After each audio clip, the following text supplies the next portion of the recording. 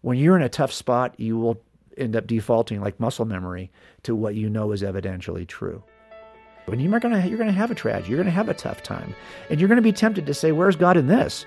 But if you know that if you know that this worldview can stop bullets, you will stand in the gunfight.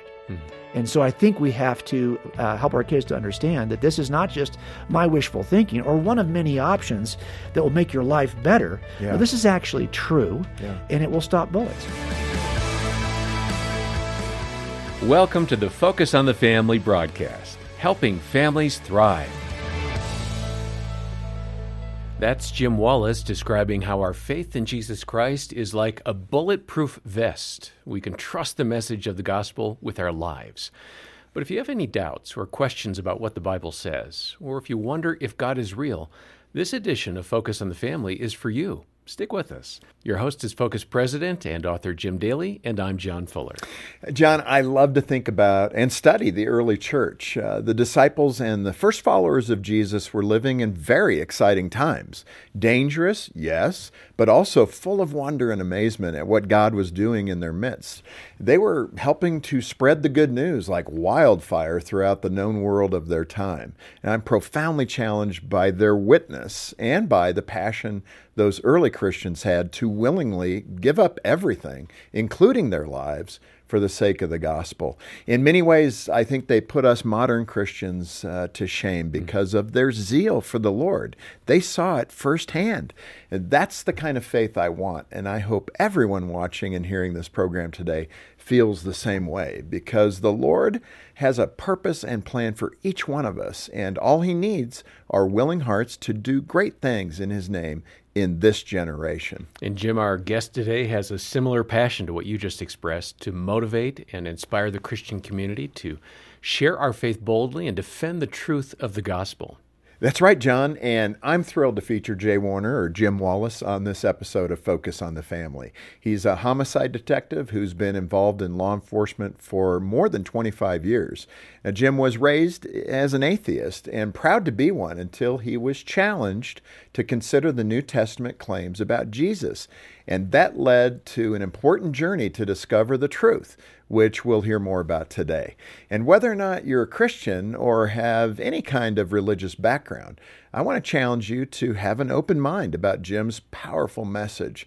It could very well change your life. Jim Wallace is a popular author and speaker, and he's written several books, and the one we're going to hear more about today is called Cold Case Christianity. A homicide detective investigates the claims of the Gospels. We'll have details about the book in the show notes or when you call 800, the letter A, and the word family. And now, Jim, here's how you began the conversation with Jay Warner Wallace on Focus on the Family. Man, Jim, I'm so excited to have you here. Before we get into the details of your story and the great content in your book, by the way, my wife loves your book. Oh, wow. And she loves the audio version. She's listening to it.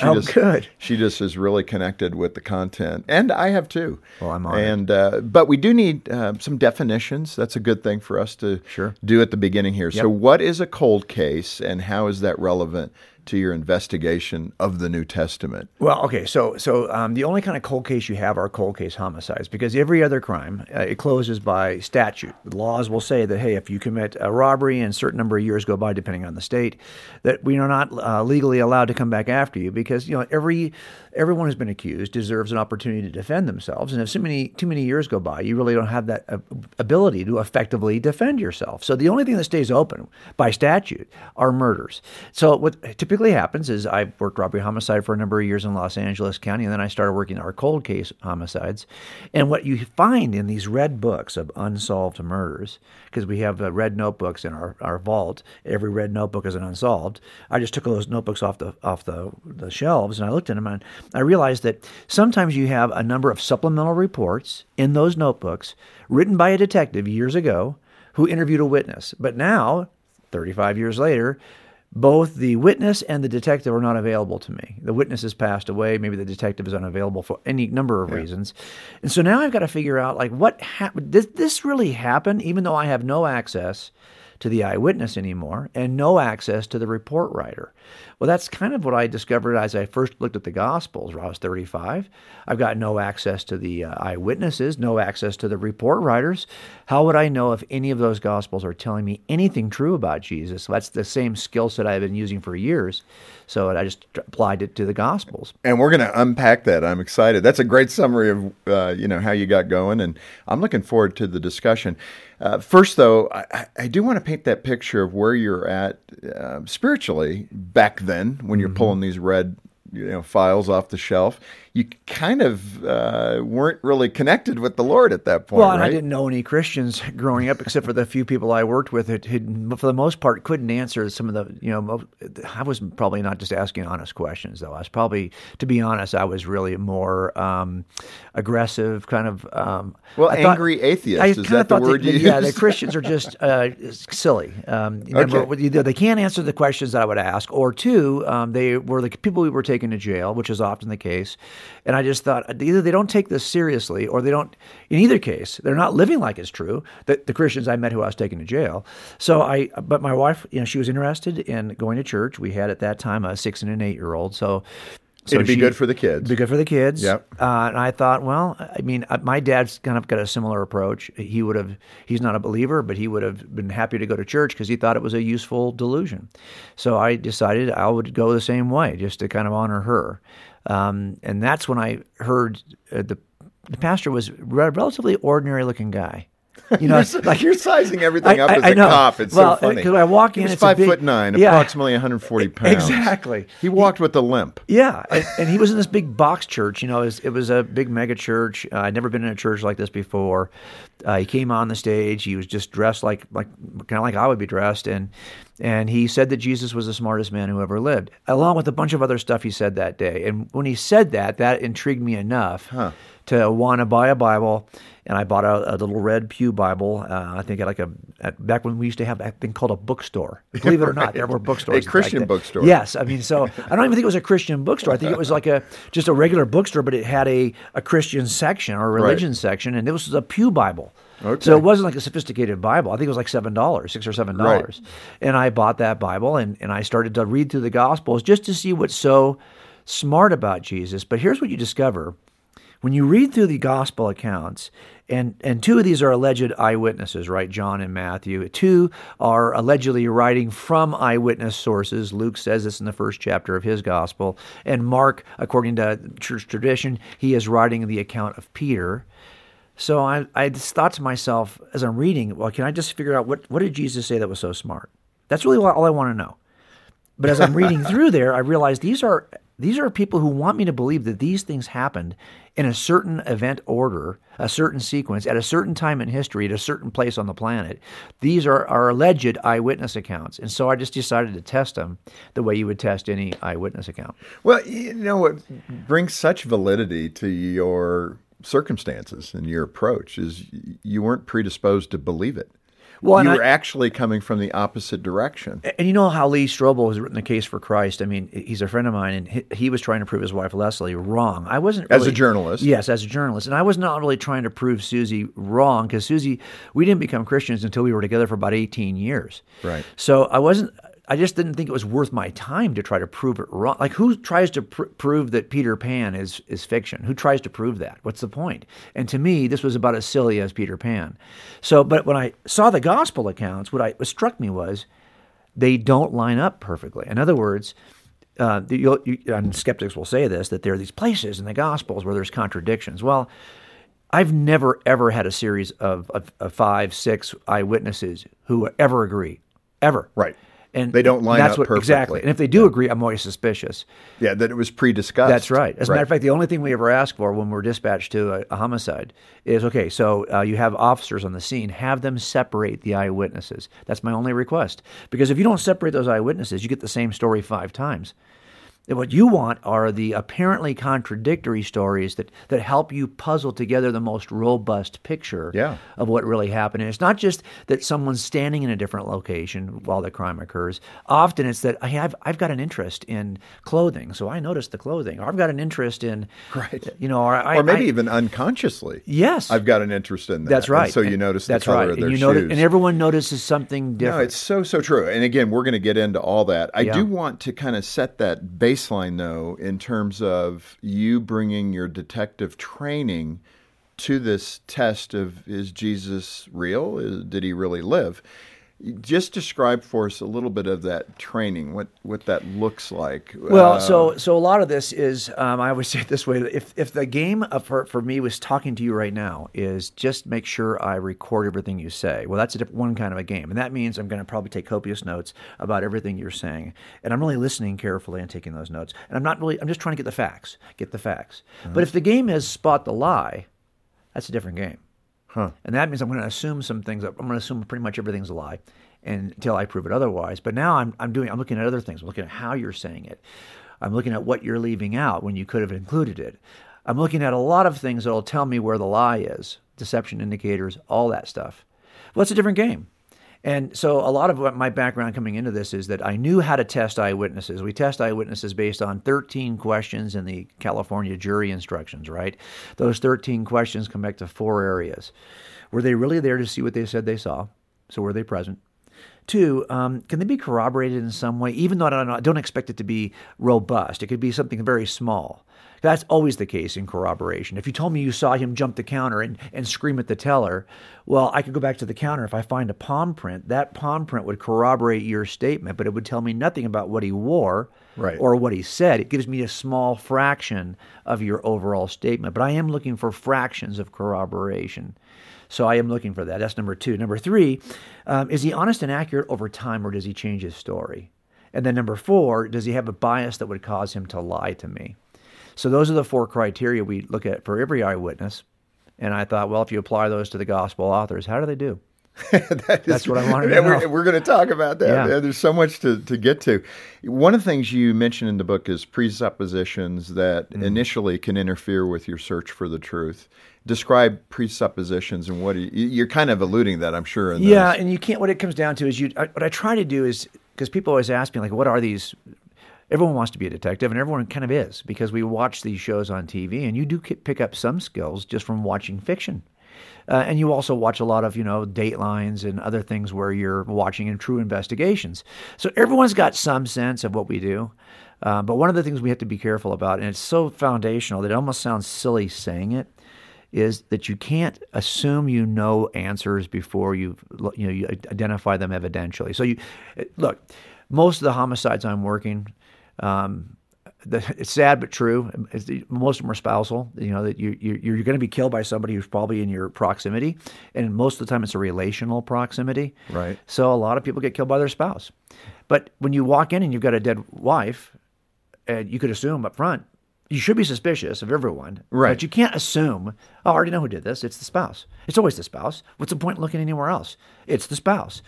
And I've had cases like that. I described one in the book where wasn't you walk that an early case? It was a pretty early case as a homicide detective. Yeah, with the lead. Tell us. Well, I had a guy who was 15 years senior to me who was the lead investigator, and I remember he was really smart and gruff. He was honest. Tell you what you did wrong. But I remember that day he came in, and it was a woman we found her in her bedroom. She was murdered. And so right away, we don't know anything about her, but right away we're looking for spouse relationships. It's going to be, and it turns out, and so we wasted about a week because we presupposed we knew the answer. It's good, listen, it's good to chase all the leads. Right. But we were so focused on the idea that either a boyfriend or a spouse had killed her that we missed the fact that it was a neighbor, just a neighbor, not related to her at all. It's proximity, but it wasn't relational proximity. It was geographic proximity. Huh. It's almost always proximity that gets you. But one of those two. It's one of those two. Yeah. So that's why, you can't assume up front. And this is what I think happens. I made many assumptions about the Christian worldview, about the claims of the Gospels. We all do as non-believers. We make certain assumptions. Well, one of the biggest assumptions I made was just I did not believe in anything miraculous. Right. Is that naturalism? I think you point out in the book. I'm just super committed. Like, you're not going to suggest what you see is what's true. Yes. Period. If it's not caused by space, time, matter, physics, and chemistry, it's not caused. Nothing's happened. Okay, you the listener. I mean, I know some of you are thinking, okay, that's me. Well, that's my spouse, or that's my friend. I mean, these are the things. This is what excites me about doing this program because, again, you come at it as a skeptic. You were an atheist. You're not predisposed to believing Jesus' truth claims. Many people listening and watching right now are in that same spot. Well, and this way. The minute you insert a supernatural agency into any historical narrative, you're no longer doing historical narratives. You're now doing mythology because we don't. I'm not going to go to a death scene and say, I wonder if a demon caused this. We're going to go to death scenes and look for, naturalistic suspects. Right. The same thing is true, I would have said, in science. You cannot insert supernaturalism into science. You're not doing science anymore. But those are presuppositions that we make philosophically. In other words, we decide that we're not going to accept anything supernatural as a matter of personal preference. It's an assumption we don't have to make. We just make it. So when I'm reading through the Gospels, I'm like, okay, I could believe some things about Jesus, but this miracle stuff clearly can't be true. So one of the things I had to ask myself is, okay, how do I get a universe, though, where all of the science points to a universe that came into existence from nothing? In other words, the science says that all space, time, and matter came into existence from nothing, not from another spatial environment involving time or matter, but it has to come into existence from something outside of space, time, and matter. That's just standard cosmological model. That's just Big Bang cosmology. Yeah. Well, if I believe that there's something extra natural, because if it's outside of space, time, and matter, it's extra natural. Yeah. So if there's something extra natural that caused the universe to come into existence, then every miracle we're reading in the New Testament is what I call a small potato miracle, right? It's not a big deal. Well, it's interesting. I would love you to interview some of these still atheist scientists that, like Dawkins or others, and put your skills to the test with them. Because typically what I've heard in debates from these people is they take you back to the bang. Right.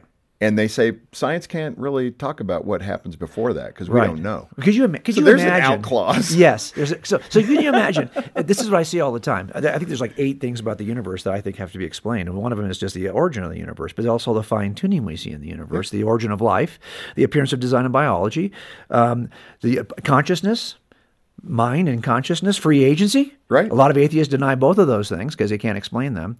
And, even objective moral truths. Good and even evil. A standard of righteousness by which we call something evil. Here's what I see the atheist friends will do. They'll say, well, yeah, we can't explain that. We can't, but we are on the road to explaining it. In other words, someday science will explain this. Could you imagine if we said, hey, you know what? I can't explain that, but someday when I'm in front of God, God will tell me. Right. I don't think they're going to allow us that God of the gaps. We can't explain it, therefore God. What they're doing is we can't explain it, therefore science. And it's the same, it's just science of the gaps. Yeah. So I think in the end, those are good places to start. And the answer, well, we don't know yet, presumes that when we finally do know, it will not involve God. Well, how do we know that? Right? That's the presupposition we have to avoid. Yeah. So that's why I think it is important to avoid presuppositions in any investigation, especially criminal investigations. Abductive reasoning. Let's get that definition. I'm kind of trying to lay the groundwork foundation here so we can crack this big discussion open, but abductive reasoning. Well, that's one of the things we all do. Everyone does it. We do it in jury trials for sure, but if you've got a kid, you've been doing it as your teenager has been growing up. I'm sure you've been doing it too. It's simply we make 2 lists that begin with an E. One is a list of evidence. One's a list of explanations. And we ask ourselves, which of these explanations best fits the evidence? So when your son stumbles in the morning and from a late night and you ask him, where were you last night?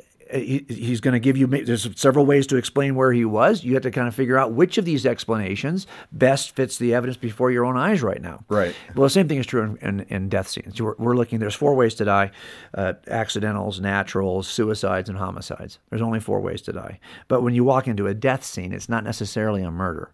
It could be a natural, it could be a suicide, it could be an accidental. And how you discover the difference is by looking at the evidences and just asking yourself the question, I know this is evidentially true, so the explanation suicide, does that work? I know this is what's here in the room evidentially. Does the explanation accidental work? And we just figure out which of these explanations, accidental suicide, natural or homicide, best makes sense of the evidence. This is sometimes called just inferring to the most reasonable explanation, right? Or it's called abductive reasoning. All of us do it. It's a reasonable way to determine what is true evidentially. So you don't have to be lost in the complex logic of how we're going to do this. Let's steer this back to the existence of Jesus. Okay. There are many naysayers who've disputed the empty tomb, as an example. They believe Jesus didn't really die, or his disciples stole the body. Right. You start coming up with excuses to fit the evidence, That's the right. objective evidence. That's right. So how do you apply the investigative theories to that specific thing that maybe somebody just took Jesus out of the tomb? Well, this is why I think that abductive reasoning is a good skill set to learn, and it has great value in investigating the claims of the gospel authors, because look at it this way. We have certain, I would have said as an atheist, I would have said, well, I'll give you certain things. I'm not a Jesus myther, right? There's these folks who will claim that Jesus never even lived. I think that's a silly claim. I've written about that in a couple of books, but it's a silly claim. But I would have said that Jesus lived and died on a cross, but that doesn't mean he rose from the dead. That doesn't mean anything in the New Testament is actually true. You could be a first century sage who died on a cross. But I would have given you that Jesus lived. I would have given you that, okay, he's an ancient sage who probably was executed by the Romans, fine. People certainly said they saw him afterwards. I don't know if that's true or not, but the claims that they said they saw him are pretty uncontroversial. Somebody said they saw the risen Christ. And finally, I would have said, well, there's an empty tomb, for example. If there wasn't an empty tomb, if you had the body of Jesus, this would be game over in the first century. Right. So the empty tomb, the crucifixion, these are things that are just minimal things I would have said. And by the way, I would have said there could be an empty tomb, yet Christianity could still be false, because I can explain it any number of ways. Oh, he could have died on a cross or been executed, but that doesn't make Christianity true. People could say he rose from the grave, but that doesn't make Christianity. They could be lying. They could be deceived. They could be imagining something. So here's what I did. I took the 3 or 4 or 5 things that I would have said as an atheist I would have said, okay, that's my evidence, I'll accept. It wasn't more than those 3 or 4 things, probably. Empty tomb, a real man who was executed on a cross. Okay, people said they saw him again. Okay, fine. Then you got to explain that. Well, there's 6 explanations I would have tried to offer as an atheist. Either they were lying about it, or they were mistaken about it, or he didn't really die on the cross, or they were conned by somebody who pretended to be Jesus, or they never said he rose from the grave, and that's just a kind of a story that developed over time. In other words, I would have said, I can explain that 5 or 6 ways that all point to the fact that Christianity is false. Now, there's a 7th explanation. That's the Christian explanation, that he just rose from the grave. Okay, so right, put those on true. your list, and now go back through your list and see which of these explanations best fits the evidence. Now, here's what I always say. Every explanation for evidence has strengths and weaknesses. Even the true explanation in a criminal trial. It'll have some strengths, explanatory strengths, and there'll be some weaknesses, because I don't know everything that could be known. And that's what good lawyers exploit. That's exactly those weaknesses, exactly. Even in the truth. And this is true even for the Christian explanation. Yeah. It has strengths in that it explains the evidence better than any other explanation, but it has a weakness. And the weakness is that it requires a resurrection. And I would have said, well, that's supernatural. And there's the weakness. I'm a naturalist. That can't be included. And that's why thinking deeply about the nature of the universe helped me to overcome the one and only weakness of the Christian explanation. Because from a historical perspective, it best explains all of the evidence. But its weakness is that it requires a resurrection. And once you're over yourself and the presupposition that nothing supernatural could ever happen, well, now suddenly this becomes the by far best explanation for the evidence. Jim, let me ask you a question. Family members, let's just use that proximity description. The scariest. The scariest. Members, they yes. know you best. That's right. And but kind of that, you can present the evidence, you can talk about it, you could do it winsomely, you could do it at Christmas, you could do it at Thanksgiving, you could do it at whatever time of year. But you have these discussions, and you know, with everything in your heart as a Christian, you want to see your family in heaven, right? Yes. And then you have that one person who is stubborn as can be. You can present all this kind of evidence, but they do revolutions in denial. Yeah. I mean, no matter what you put in front of them.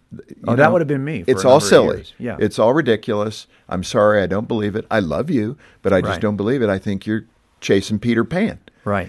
Where do you go with that? I mean, how do you keep in the fight? And what I mean is the right fight. Yeah, You know, yeah, how do you right. keep in the spiritual battle with that loved one and not just grow so fatigued to say, know. Lord, I give up? Well, a couple of things. And the first thing is really simple. Like, I don't put everyone who walks in for jury duty, we don't put them all on the jury. We have a voir dire process, right, where we figure out, are these folks qualified to sit on the jury panel? And we might go from 100 people in the room down to 12 and 4 alternates. So we're going to get from 100 to 16. It's jury selection. How it typically works is this. The whole room is full of people. Some are pro-prosecution, some are pro-defense. Of those people who are pro-prosecution, pro-defense, some are so pro-prosecution they would never, as soon as you walk in a jumpsuit at the end of the defendant's table, they assume you're guilty. I call those ones. There are twos, they're pro-prosecution, but they're fair. There are threes, they're pro-defense, and they're fair. There are fours, they're so pro-defense that if a police officer is testifying, they assume up front he's lying. Well, what we do, prosecutors and defense attorneys, we eliminate ones and fours. We want twos and threes. People who might be on one side of the issue or the other, but they're open and fair enough to do the right thing. We know you're going to be on one side or the other. Now, in your family right now, there's probably people who are divided between people who are receptive to the gospel and people who aren't. And there's a 1 to 4 spectrum. People who are so convinced that Christianity is true that even if it could be demonstrated to be false, which it can't, but if it could, they'd still stay in because they think it's useful. They love it. They love the celebrations. They love it. There's twos. They're Christians, but they have questions sometimes. There are threes. They're not Christians, but they sometimes wonder if there is a God. And then there are fours. They're anti-theists. Don't even talk to me about this. It's all foolishness. Stop. Well, we don't impanel fours on juries. And I don't impanel fours in these conversations either. The question I'm asking myself is, where is this relative of mine on the jury spectrum? Now, and there are ones who are so committed to Christianity, they'll say, well, you don't need to make a case to me. That's all this evidence stuff is ridiculous. I just had somebody this morning on Instagram post this. This is, I believe without any evidence, and that's true belief. And I always ask the question, well, do you have kids? Do you have students? Do you have kids in school? They're probably not ones. They're probably twos or threes. And they don't want to listen to Jim Wallace on this. They want to know what mom and dad say about this issue. So if you're a one and you think I'm so committed to the Christian worldview, I don't even need you to make a case for it. Are you able to make the case for your own kids? Because they need you to make the case, not me. And if you're a 4, I have a strategy for 4s. And I'm going to share something with 4s, especially if I'm at Thanksgiving or at a birthday party, or if I'm at Easter. You'd be fun to bring to Thanksgiving. Let me tell you. Well, but if you're going to ask a question, I don't believe this is foolish. This is this is fiction. Well, I'd ask, well, why do you ask good questions? Be ready to answer people's questions when they approach you? But more importantly, 4s, I don't spend a lot of time trying to make a case for 4s. They're 4s. But ask good questions. Yeah, but I have reasonable expectations for 4s. These are the folks who will still call you names, especially if you're on Twitter. That's the hammer looking for every nail. No, there's no point in it. But here's what I do, is you pray and model Christ for 4s, because only God can move the 4 to a 3. And then you can share the gospel with them. And you're speaking from a former 4 position. Oh, I was in a 4 You position. were the 4 plus. Yeah, I think my dad has been a 4. I see him now kind of moving toward 3. And I think, okay, so we just want to not do anything to damage that transition from 4 to 3. Don't let me be such a jerk in front of him. I need to model Christ for him, and I need to ask God to make this move. And I'm sure people were doing that for me. Such great insights from our guest today, J. Warner Wallace, describing how and why we need to be ready to share our Christian faith with conviction, because the evidence for the life, death, and resurrection of Jesus Christ is irrefutable. John, I'm reminded of what Jesus said in Matthew 9. The harvest is plentiful, but the laborers are few. There are so many people who are blind to God's love and truth, or they have a distorted view of Christianity, much like Jim Wallace did. That's why we need more laborers, more committed believers who will boldly live out their faith, not perfectly, but boldly, and become powerful witnesses for the gospel. This resource, Cold Case Christianity, will equip you to do just that.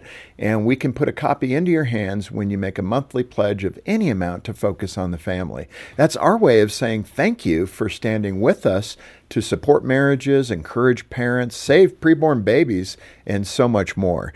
And if a monthly pledge is more than you can afford, we get that. A one-time gift will also greatly help us in the mission. Let's work together to strengthen today's families and share the good news of Jesus. Donate today and request your book when you call 800, the letter A, and the word family. Or check the program notes for all the details. And if you'd like more information about what it means to be a follower of Jesus, we have a free booklet or download. It's called Coming Home, and it explains how you can experience God's forgiveness and reconciliation into His family forever. Contact us today to get your copy. Next time, we'll hear more from Detective Wallace as he debunks the Jesus conspiracy and describes how the truth claims of the New Testament transformed his life. On behalf of Jim Daly and the entire team, I'm John Fuller, inviting you back next time as we once again help you and your family thrive in Christ.